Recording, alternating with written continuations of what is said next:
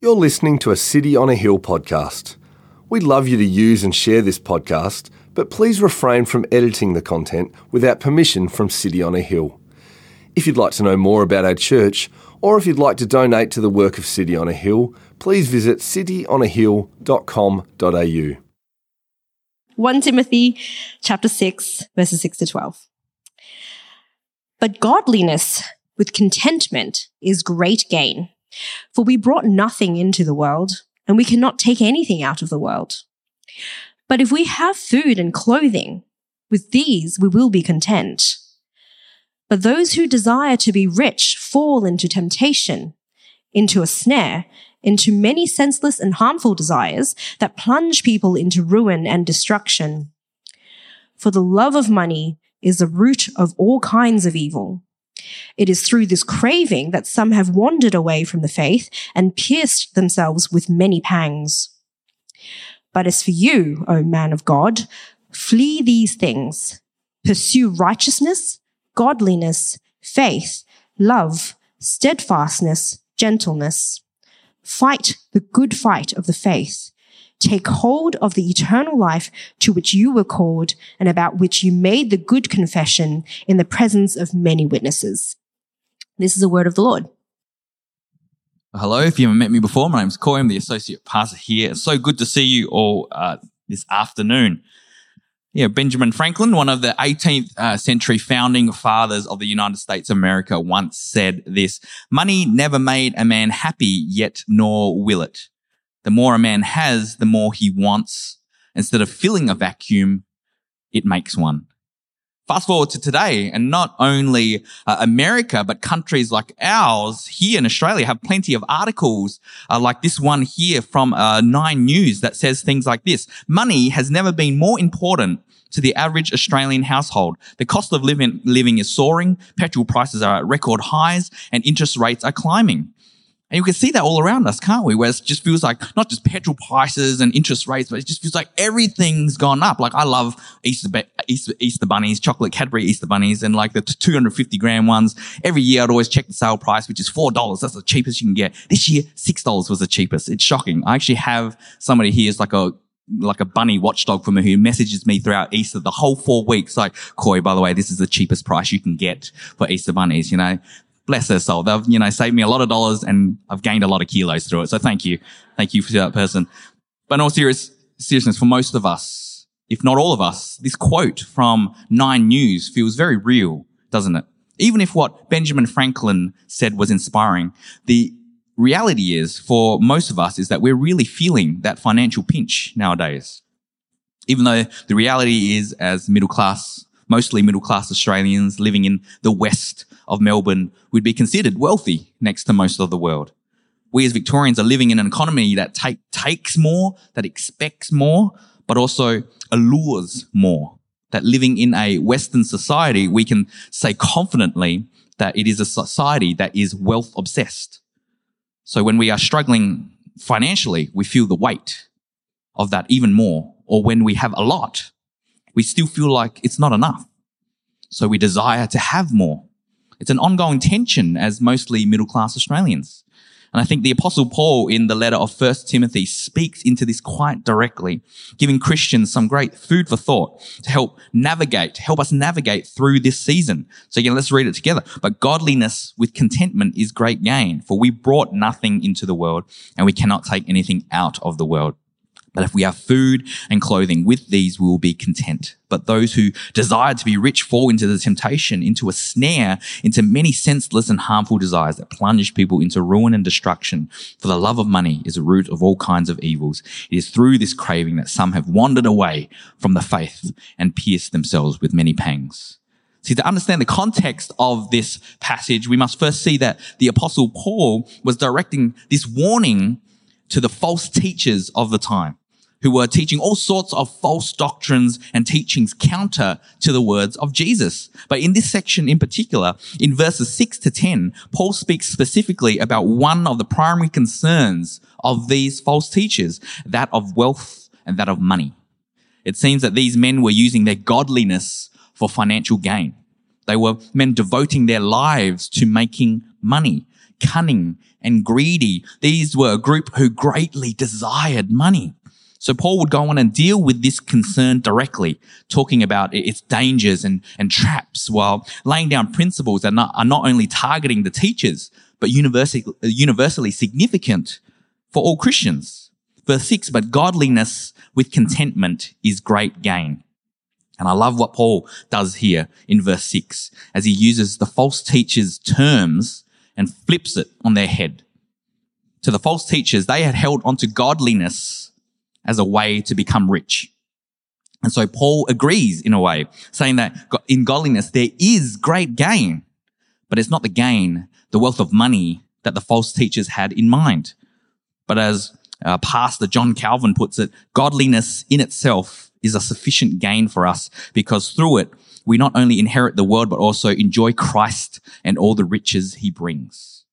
It's godliness with contentment that is great gain. The word contentment here in its original Greek is artikeia, which expressed quite a favorite virtue of Greek philosophers of the time. They loved it because the word would often translate to self-sufficiency, essentially a relying on one's own resources, own inner resources.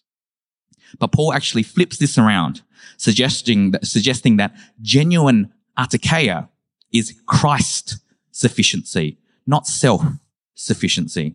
He makes this same point in Philippians chapter 4, verse 11 to 13, that not that I am speaking of being in need, for I've learned in whatever situation I am to be content.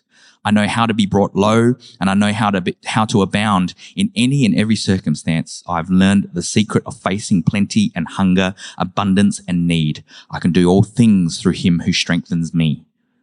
This is a Christ sufficient contentment. See, in Philippians, Paul is saying he can be content in any circumstance, poverty or wealth, because of Christ's strength. So as Paul uses the same word here in the book of Timothy, what he's saying here is that godliness with this artikeia, this Christ sufficient empowering, which lets us live above both want and more, is great gain. Paul has flipped it to those whose love of money was so great. There is a profit and gain for the godly, but it comes from a Christ-centered contentment.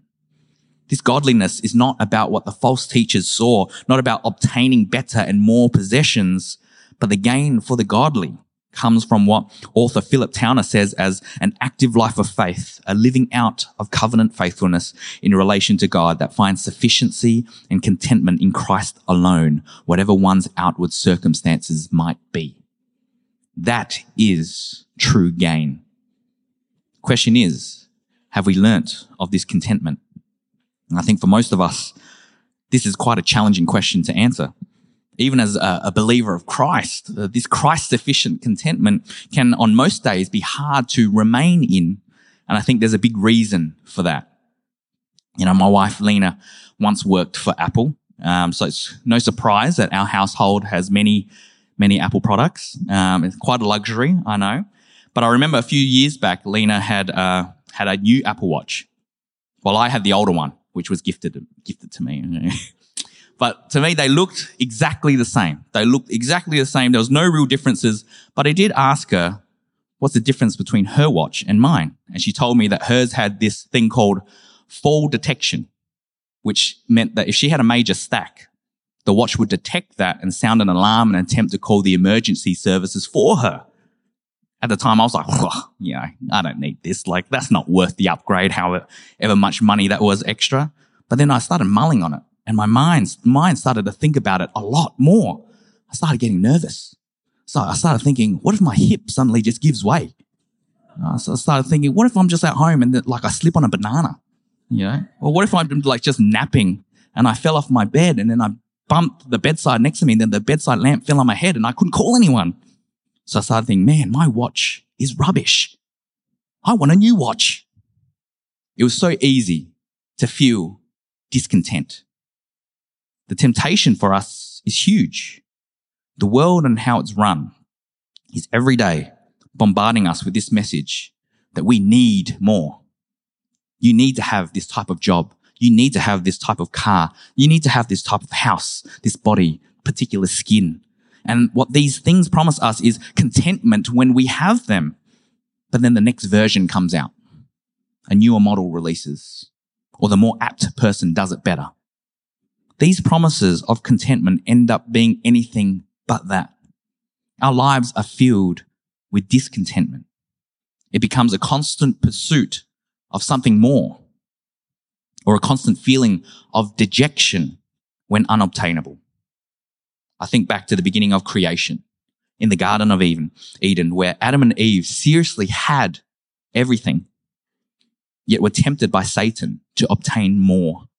The tree of knowledge of good and evil. They just had to have it, giving in and disobeying their creator God. In effect, beginning that long-term toxic relationship that humanity has with discontentment. So in a world that breeds discontent, how do we develop this Christ-sufficient contentment? We have to see that as people, there is a huge God-shaped hole inside us that only God can satisfy. And if we don't fill this with God, we'll try to fill it with all sorts of other stuff. None that will ever be sufficient. Have you noticed that in movies that people, where people are chasing some sort of treasure, it always comes with a sequel. Like think of National Treasure. There's National Treasure 2. Indiana Jones. There's 4 of them. Well, there's a 5th one coming out, which I'm very excited for. There's Pirates of the Caribbean. There's 5 of those. There's a 6th one coming out as well. Not so excited about that one. They find the treasure that they've been searching for. They have a laugh. Ha ha, we found the treasure. And then they go and look for more in the next movie. It's never enough. The search always continues. They're never content. And so it is the same with whatever we hold from this world as our treasure.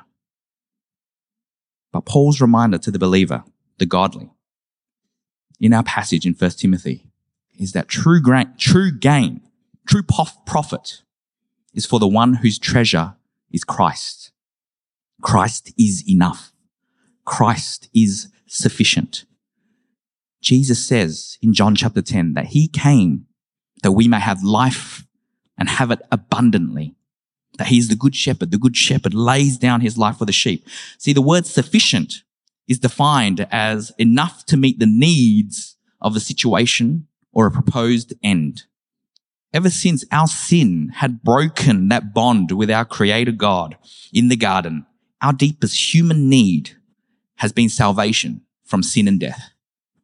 Jesus answered it through his death and through his resurrection, laying down his life for his sheep. He fulfilled our deepest need, that God-shaped chasm inside us, fulfilled only by him.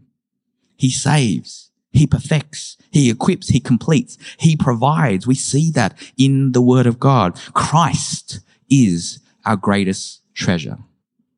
We don't need the sequel. We don't need that next treasure map. The search doesn't continue. We have our true treasure in Jesus. He alone is sufficient. And so we can be content in that. In fact, we can rejoice in that. See, there's something joyful, something reassuring that we can be content in Christ. There's like a peacefulness to it. You know, I think of my mum, who's I've seen on both ends of the spectrum in regards to finance, from struggling in Australia as an immigrant, coming over from Vietnam, trying to make ends meet, working 2-3 jobs just to feed me, my uncle and my auntie when I was very young, to then eventually owning a popular restaurant in the busy areas of the CBD of Adelaide, to giving that up, to now being a pastor's wife, no longer working but focused on ministry and missions. In it all, I saw all throughout a faithful woman who is joyful and at peace no matter her situation, no matter the circumstance. Even though my mum's financial situation has changed so drastically over her life, what was unwavering was her love for Christ, a deep sense of Christ-sufficient contentment. She had found her treasure in Jesus, and that was enough. See, while she had gained a lot and lost a lot, and I got to see that, she would see everything as a gift from God, which leads us to the next section of words from Paul in verse 7, where Paul says, "For we brought nothing into the world, and we cannot take anything out of the world. So what's the biggest thing you remember saving up for? I remember when I was younger, I saved up for my first computer, a compact Presario. That sounds like another language to a lot of people here, but to some of the oldies in here, you know what a compact Presario is. It was a great old computer. It was grey. It was very slow, but it was a long time ago. And I remember, got internet for the first time. So I can't wait to download this image of a soccer player. And I'll be just sitting there waiting for 10 minutes, like just line by line as it kind of just downloads. Like, yes, I can't wait. Yeah. Oh, yes, his boots are finally complete. It was a good time. It was a great time. CD, I played games where I had no idea what I was even playing because you could only see a few pixels each time. But I love this computer. I saved up for it because I felt like it was mine. I put all my money to save up for this.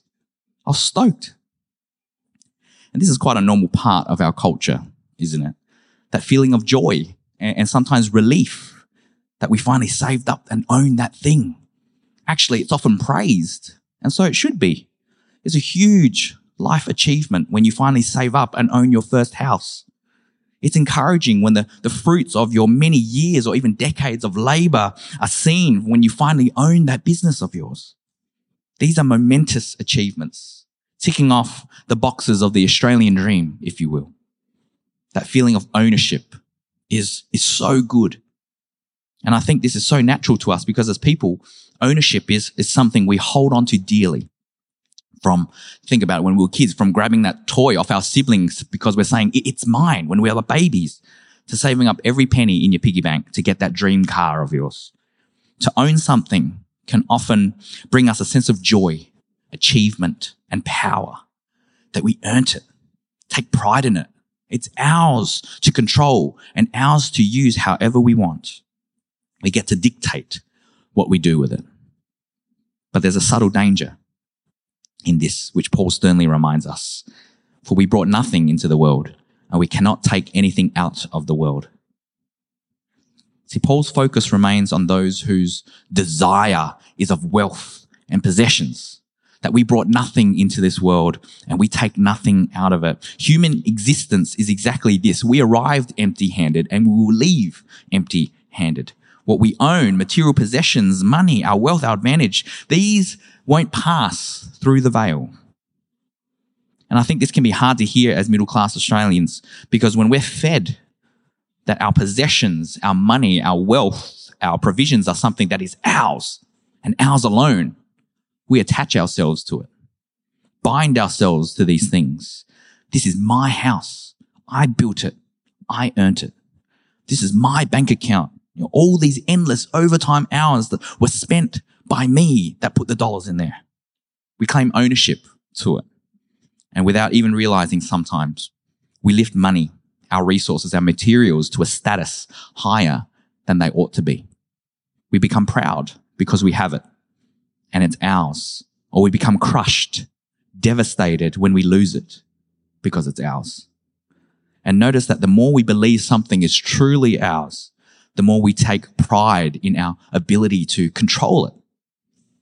But the reality is, none of it is actually ours. Psalm 24 verse 1 says, "The earth is the Lord's and all that is in it." Everything that is ours is in fact the Lord's. It is His to own, His to give, His to keep, His to take away. We sing that song, that line from the song, He gives and takes away.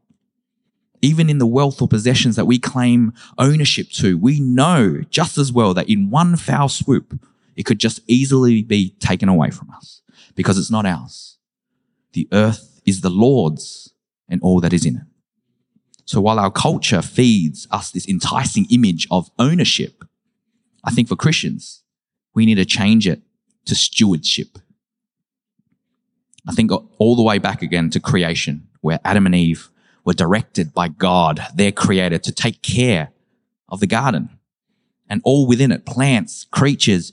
Adam and Eve were caretakers, stewards, tasked to care for the created order. God entrusted them this. Stewards they were, yet it was clear that they were not the owners. It's God who has the ultimate ownership of everything. He is the creator who entrusted management to Adam and Eve to be exercised according to the Lord's purposes. Pastor R.C. Sproul and author R.C. Sproul says, stewardship is rooted in the creation of mankind. This is our relationship. God is the owner. We are the managers. Paul says in 1 Corinthians 3, for we are God's fellow workers. You are God's field, God's building. See, we have no claim to absolute ownership of anything. Not our resources, our possessions, our money, our businesses, our abilities, our inheritance. It is God's to give, and we are merely stewards of what he gives, whatever the wealth or provision we receive. And this has huge implications on us, for us. When we shift our understanding that our finances, the things that we own, our investments are not ours, but the Lord's, I think it gives us incentive to use it more faithfully and purposefully. Mark Zuckerberg has given $1.6 billion to help hospitals and schools. Bill Gates has donated $27 billion to all sorts of organizations that aid things like health, poverty, and science. See, there are plenty generous people in the world, celebrities, business moguls, maybe your workmate or your friends or yourself. That's a wonderful thing to see. I believe God can and does use people who may not believe in him to bring about his will in redeeming the world. We see that all around us. But to the Christian, to the one who rests in the truth that all that we have is not in fact ours, but the Lord's, it actually gives our wealth, our possessions, our provisions a purpose.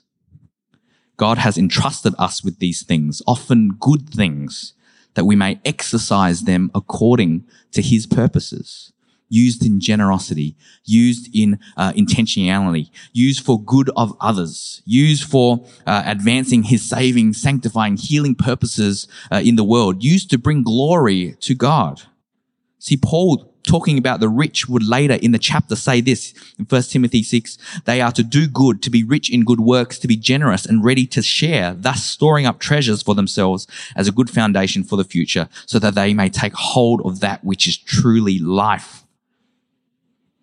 See, guys, no matter our financial situation or season, when we shift our hearts and minds from an owner mindset to a steward mindset, the things we have and the lifestyle we live no longer become about personal embellishment or personal loss.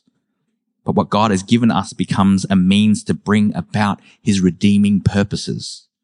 So that new house you finally own, invite your neighbors over. Hear their life stories so that you can share your gospel story. That surplus savings account that you've gradually built up over time, share it with that person, that team, organization who are on mission to bring both physical and spiritual food to many. That new car you recently saved up for, use it to bring that newcomer to your gospel community who's unable to drive. See, our wealth, our possessions, our provisions, these are all gifts given to us by a giving God. Realistically speaking, God has blessed us into affluent lives here in Melbourne.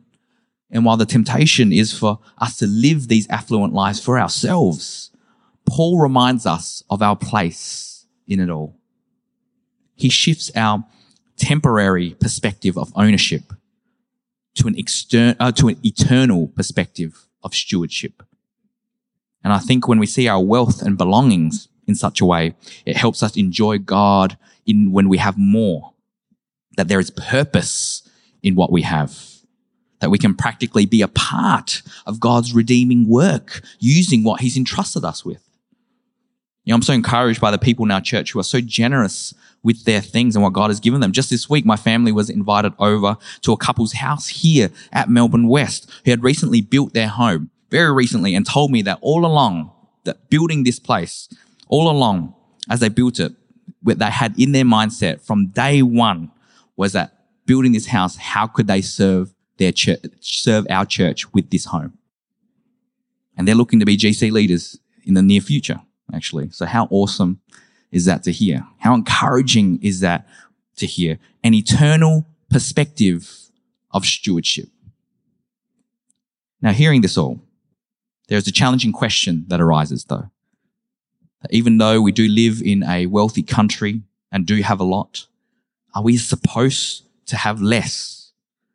And that can be hard to hear, especially when we're in seasons where we're struggling financially. And it's a good question to have. And I think Paul helps us think this through.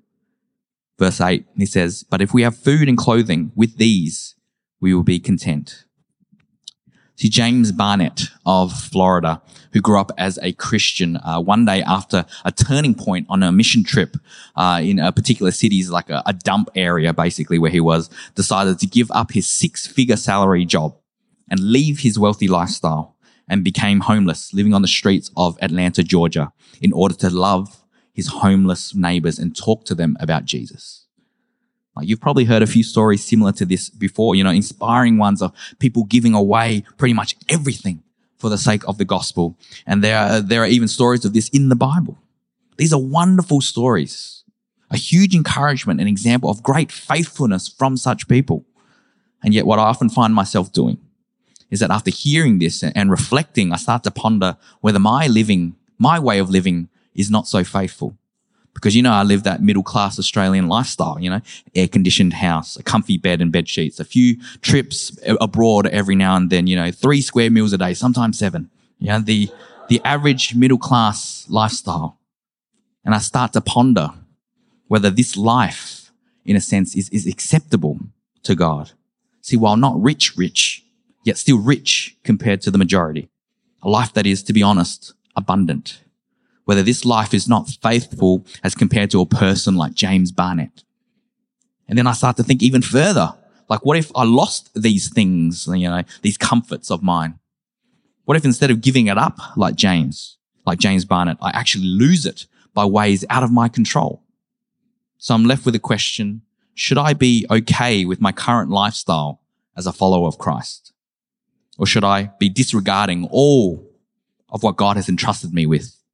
My wealth and possessions, to live in near poverty for the sake of the gospel and the kingdom? Or even more, should I want these things to be taken away so that I can live for the sake of the gospel? And I think in verse 8, Paul helps us navigate through this question as he paints for us a practical picture of what Christian contentment looks like. The thrust of Paul's argument in this whole passage is to not love wealth. So in verse 8, when Paul says that we can be satisfied in having food and cover, he's telling us to learn to be content with the necessities, to be content with little, that God provides for us enough. Essentially, a call to live simply. See, one writer writes, Paul is not establishing the maximum necessary for contentment, but the minimum. And I think why we have trouble imagining being like this James Barnett and giving it all up to live in poverty, or losing a lot of things outside of our control, is because we actually enjoy having a lot. And I think that's a natural response to have. Because I think our God is a God who wants us to have good things. And many times he does give us good things. I think back again to creation, where God's plan for humanity was to enjoy in abundance the beauty, the fruitfulness of creation. Adam and Eve in the Garden of Eden were in a rich, fertile place, a place meant for humans to flourish, to prosper and live in abundance in every sense. As it says in Genesis 1 verse 28, that God blessed them in this way. This was the relationship between God and humanity, a very tangible, real means of blessing from a known and loving creator to them. See, God doesn't endorse extreme poverty. If anything, poverty is a result of the fall through sin. But rather, I think Christian contentment means we should be content with the simple necessities which God gives us as we seek him above all things. And why I say that is because in Matthew 6, Jesus reminds people who were even anxious about the necessities of life. Jesus, like the necessities such as food, water, and shelter, Jesus responds to them with this: therefore do not be anxious, saying, what shall we eat? Or what shall we drink? Or what shall we wear? For the Gentiles seek after these things, and your heavenly Father knows that you need them all. But seek first the kingdom of God and his righteousness, and these things will be added to you. Here Jesus calls for a deep-lying trust in him, no matter our circumstances. He calls for a trust in the Lord. He gives you what you need, which can be hard for us to fathom, especially in times where we're really feeling the pinch. But God calls us to trust in him and draw to him, seeking first him above all things. seeing and reading of how he cares for his people in his good word, praying to God that he will sustain you with what you need, trusting in his spirit to guide you through whatever financial situation you may be in and to live faithfully. It can be hard to do. That's the reality. It can be so hard to do when going through financial hardship. But that's where that Christ sufficient contentment comes in. It's in these hardships that help reveal to us where our treasure lies. That, as Pastor John Piper asks, whether in prosperity or need, is Jesus enough? Sometimes it may even take losing things, even for some losing everything on this earth, to truly come to believe that Jesus is the greatest treasure with every ounce of your being. I remember reading a story about a gentleman named Gerald, who as a family man formed a heavy gambling addiction, leading him to throw away his life savings of what he calculated around $4 million, not coming home for 3 months straight because he stayed at the casino. His kids had to drop out of college and lose their education because of his gambling addiction. He lost all their money. He lost everything in utter ruin, with his heart feeling completely empty and without meaning. He reconnected with an old friend who was now a Christian, and that friend invited him to church. There, Gerald gave his life to Christ, leading to a life completely transformed by the gospel. No more gambling. His whole family came to church eventually, and they became baptized, and he was forgiven by his family. But even better, he was forgiven in Christ. He traded gambling with a newfound treasure, and that treasure was Jesus.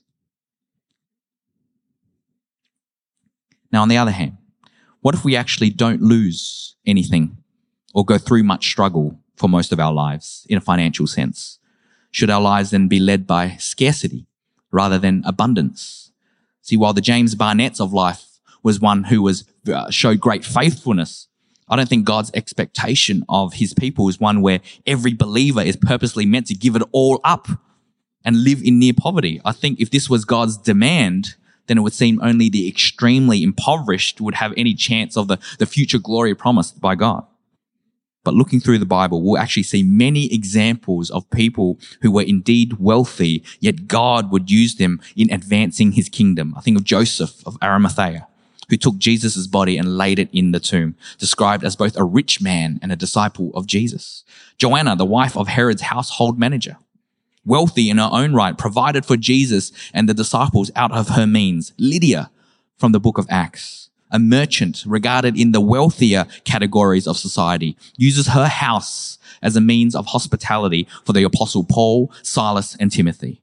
These were all individuals who were wealthy and were nonetheless used as God's instruments, doing a special work through their wealth for righteous causes in the Lord. But in the same vein, God's expectation isn't for every believer to then be wealthy, that we should strive for wealth, since God can use the rich to bring about his purposes. This is an unfortunate false gospel that is prominent in today's age, one that is falsely promising health, wealth, and prosperity in standing with one's faith. That's essentially what they were doing back then, the false teachers. But what I do think is God's expectation then is that no matter our living or financial situation, that we seek first his kingdom and righteousness and trust in the Lord's provision for us. Matthew was a tax collector who were known for cheating people in amassing huge wealth for themselves. Yet he was called by Jesus to be his disciple. And when called, Matthew used his abundance of wealth to throw a massive banquet for other tax collectors to come and eat with Jesus. Matthew would then give it all up because he had found his true treasure, following Jesus, trusting Jesus to provide for him as he followed him everywhere. You might be called to give it all up. Your wealth, possessions, to go. You might lose it out of your control. But more likely, you may also not.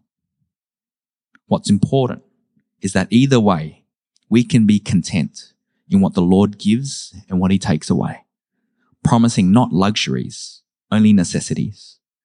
And we should be content with his provisions, even if they're humble, for we already have enough in Jesus. See, understanding this, I think there's something specifically for us that we have to be very mindful of here. There's a greater temptation for us as people who already have a lot. See, as we live in, to be honest, a comfortable life, a rich life, as we look all around us, our idea of enough can easily get muddy, because the more you have, the more you want. While God can and does use wealthy people too to go about bringing his purposes, I think Paul's call to the simple life in contentment should especially be on our hearts and ought to be intentionally something that we strive for daily, because as Jeremiah 17 says, that our hearts are more deceitful above all else. See, as affluent Melburnians who are honestly living in abundance, even as Christians, how easy is it for our hearts to crave for more? We have to see that Paul goes so hard about Christian contentment because he knows just how dangerous the desire of money really is, that there is a danger in more. Look what he says in verse 9 and 10. But those who desire to be rich fall into temptation, into a snare, into many senseless and harmful desires that plunge people into ruin and destruction. For the love of money is the root of all kinds of evils. It is through this craving that some have wandered away from the faith and pierced themselves with these pangs. This is a stern and weighty warning from Paul. The problem with the false teachers of the time was that they had a deep love of money to the point that they pursued godliness as a means of financial gain. Yet to us as readers, the warning is just the same, that there is a danger in the love of wealth. Paul first uses the word temptation, that the greedy fall into temptation, describing it as alluring into sin. The love of wealth knows how to cause people to look in directions that they may normally have not looked, to lure people to cheat, to deceive, to take advantage, to exploit. Paul then uses the word snare or trap, painting for us an animal that is caught and controlled. In the same way, the money, the materials, it traps people, controls them. As author William MacDonald said, such a man also falls into a snare or a trap. The desire becomes so strong that he cannot deliver himself from it. Perhaps he promises himself that when he reaches a certain figure in the bank account, he will stop. Paul continues, people who love money fall into senseless and harmful desires that plunge people into ruin and destruction. I used the example of Gerald before, who gambled all his money away, that affected his family, all because of a love of money. But Paul's wording here isn't just of moral destruction, but spiritual devastation. That, as verse 10 says, leads to apostasy. It's a disease that can gradually rot a believer to wander from the faith. Paul's warning against the love of money, wealth, and materials is firm, and it's something that we need to hear today. The peril in having more is that we will be daily tempted to give in to this love. It's not the money or wealth itself that is the issue. These are just things, coins, money, materials that we hold. But as verse 10 points out, it's our love of these things. And it's devastating. The love of money is the root of all evil, it says. I remember an illustration on just how impactful the love of money is by describing how it affects each of the 10 commandments. It can be put into each of the 10 commandments. I'll give you an example. Commandment 2, you shall not make yourself for an idol. We know that greed is an idol for so much of the world because of money. Commandment 4, keep the Sabbath day holy. Many are too busy pursuing riches to set aside 1 week of the day to come worship the Lord. Commandment 6, you shall not murder. Murder. How many murders have we seen or read about or watched that had to do with money across the world? Church, the danger of the love of money is real. Paul's warning is strong. So how do we, as people living in abundance, stand firm in this, stand firm against this? I think by having a daily posture of thanksgiving. When we understand that everything that is ours is actually God's and given to us, we should be nothing but thankful to the God who gives. Thing is, we so often have thankful hearts when we're living comfortably. Isn't it easier to be thankful when we're living in seasons of more? But what about those hard times? Those times where we feel like we don't have much, perhaps the seasons that we're in now. Be encouraged by these words in James. Every good gift and every perfect gift is from above, coming down from the Father of lights, with whom there is no variation or shadow due to change. I think that when we grasp that everything we receive, whether it be the roof over our heads or the food in our fridge, or even to some of the stuff that we take for granted, like the breath that we breathe every day, if we see these things as truly a gift from God, then thanksgiving to God becomes an instinct, leading us to be content no matter the circumstance. If we can come to God in thanksgiving in seasons of less, we won't forget him in seasons of more.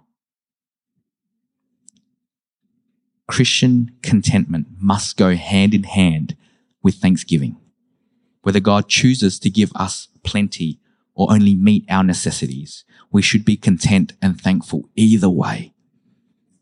And while this may be difficult for us in some seasons, I think Paul helps us with an encouragement in verse 11 and 12 of our passage, where he says, "But as for you, O man of God, flee these things, pursue righteousness, godliness, faith, love, steadfastness, gentleness. Fight the good fight of the faith. Take hold of the eternal life to which you were called and about which you made the good confession in the presence of many witnesses."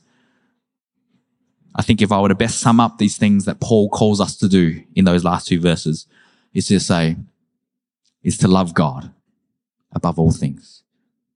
And Jesus said, "You shall love the Lord your God with all your heart and with all your soul and with all your mind."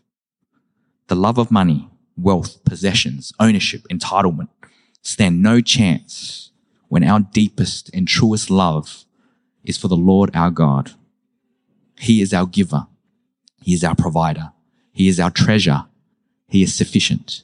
He is enough. In seasons of struggles or seasons of plenty, the best remedy against the lure of the world to love money, materialism more, is to love something more than that. And that is to love Jesus the most. While finances fade, Jesus does not. Know and take heart that you can lean on him in times like this, that he sees your current and future needs, and he is faithful to provide.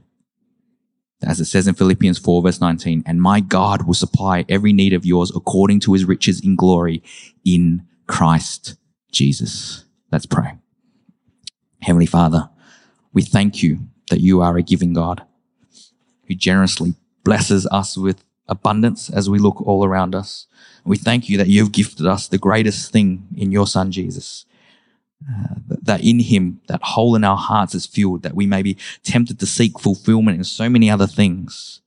Yet as you have told us, only you can fulfill our deepest soul's desire. Help us, Lord, as we navigate living in this wealth-obsessed world. When we have more, help us to be humble, remembering that every gift is from you, reminding ourselves that we are stewards of what you give, that we may serve them for your purposes and your glory. Help us, Lord, when we're in times of struggle, when we're in times of hardship, as many of us are feeling the financial hardships of today.